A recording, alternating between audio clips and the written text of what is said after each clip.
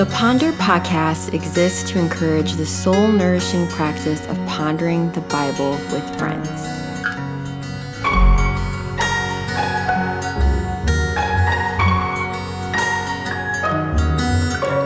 Hey, welcome back. I'm your host, Laura Hardin, and I'm excited to kick off our new series, Flooded by Grace, Pondering Paul's Letter to the Ephesians. Today, we're going to focus on the first two verses of Ephesians. And I'm going to read it, pray for us, and we'll jump right in.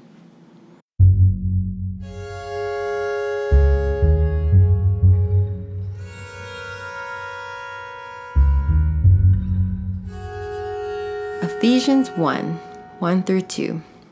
Paul, an apostle of Christ Jesus by the will of God, to the saints who are in Ephesus and are faithful in Christ Jesus. Grace to you and peace from God our Father and the Lord Jesus Christ. Lord, thank you for the opportunity to ponder your word with your people. Thank you for how rich your word is and for the way you use it to penetrate our hearts, even simple verses like these. I pray you give us life through your word today. May we enjoy the richness of the grace in which we stand. In Jesus' name, amen.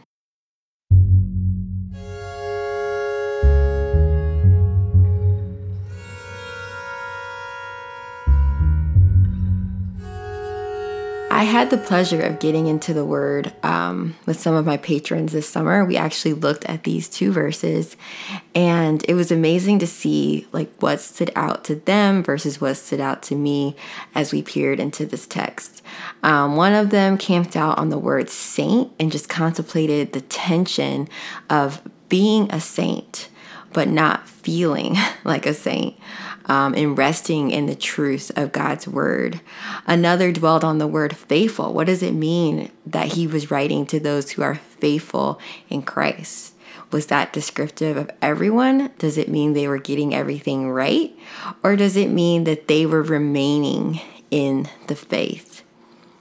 Today, I am still struck by the word from in verse 2. It says, grace to you and peace from God our Father and the Lord Jesus Christ. It stands out to me that this grace is from God our Father and the Lord Jesus Christ. Paul's not just talking about any grace or any peace here. He's talking about the unmerited favor we have from God the Father and the Lord Jesus Christ. And about this crazy peace we have not just with God through Christ, but the grace and peace we have from him. He gave it to us. Christ our King gave us grace. He gave us peace. There's a difference. They're both true, but it's interesting to sit down and linger on what it means to be given these things from God. God gave and still gives me grace. God gave me peace. I was an enemy of God, devoted to everything he hates. We were in conflict. I deserved death, but he gave me peace through the life, death, and resurrection of Jesus. As we will see later in chapter 1, he's never taking this grace and peace away. That's what's so glorious about it. Paul will write about it as a wealth that we have, that we share in together. We are rich with grace. He didn't just give it. He's crazy generous with it. Later, it will be described as lavished upon us. I love that. And that's why this series is called Flooded by Grace. I love the picture of God, like his grace just flooding over me. We don't just have a little bit of grace. We don't just have a little bit of peace. Our spiritual lives abound with it.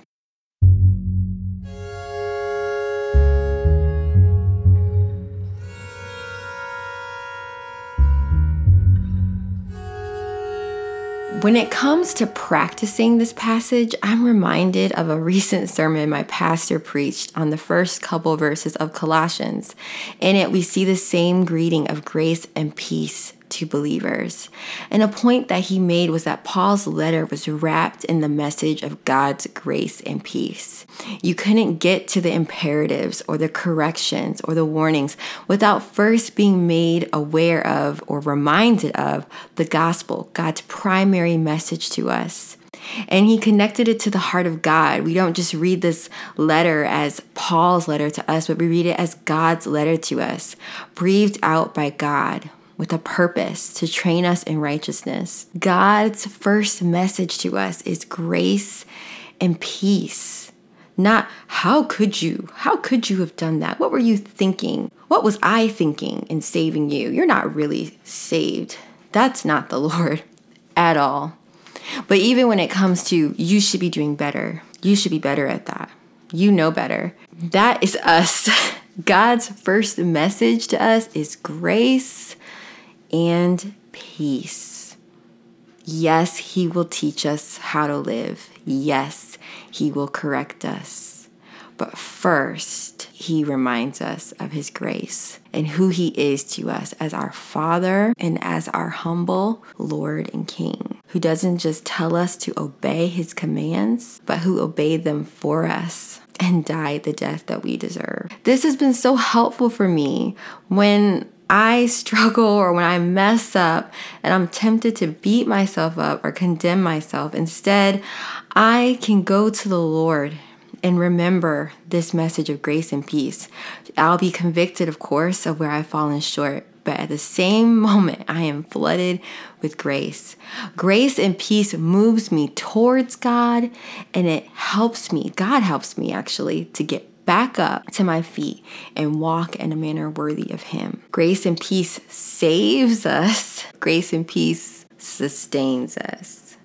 So that's what I want to continue in. That's my personal application, is to watch what's going on in my head, listen even to my own thoughts, and remind myself that the message of Christ to me right now, the message from the Father, is grace and peace. And let that annihilate the lies of the enemy and the accusations of myself.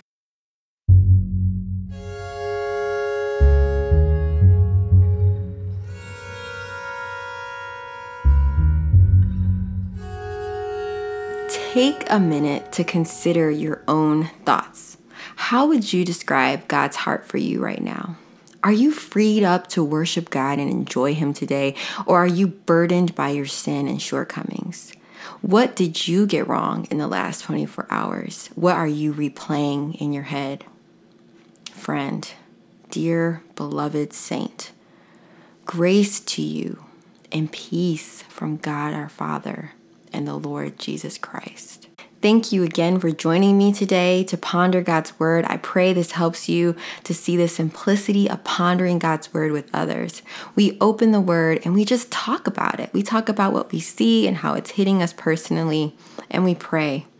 If you want to follow along with us, we are using the Ponder method. I will link the guide in the show notes, or how you can access the guide. All patrons get the guide once they sign up, but you can also get it with the amount of any donation at the link in my show notes. Follow along with us. Next week, we will be looking at Ephesians 1, 3 through 14. So go ahead on your own, peer into the word, ponder it, and then consider how you can practice it, and maybe even invite a friend to do it with you. A special thank you to the Ponder Collective, the patrons who make this podcast possible. Thank you so much. And if you benefit from this podcast, please share it. Share it with your friends. Consider becoming a patron. Join the Ponder Collective and get all those resources. We would be happy to have you over there. Thank you again. Till next time, have a blessed week. How sweet the name of Jesus sounds in the believer's ear.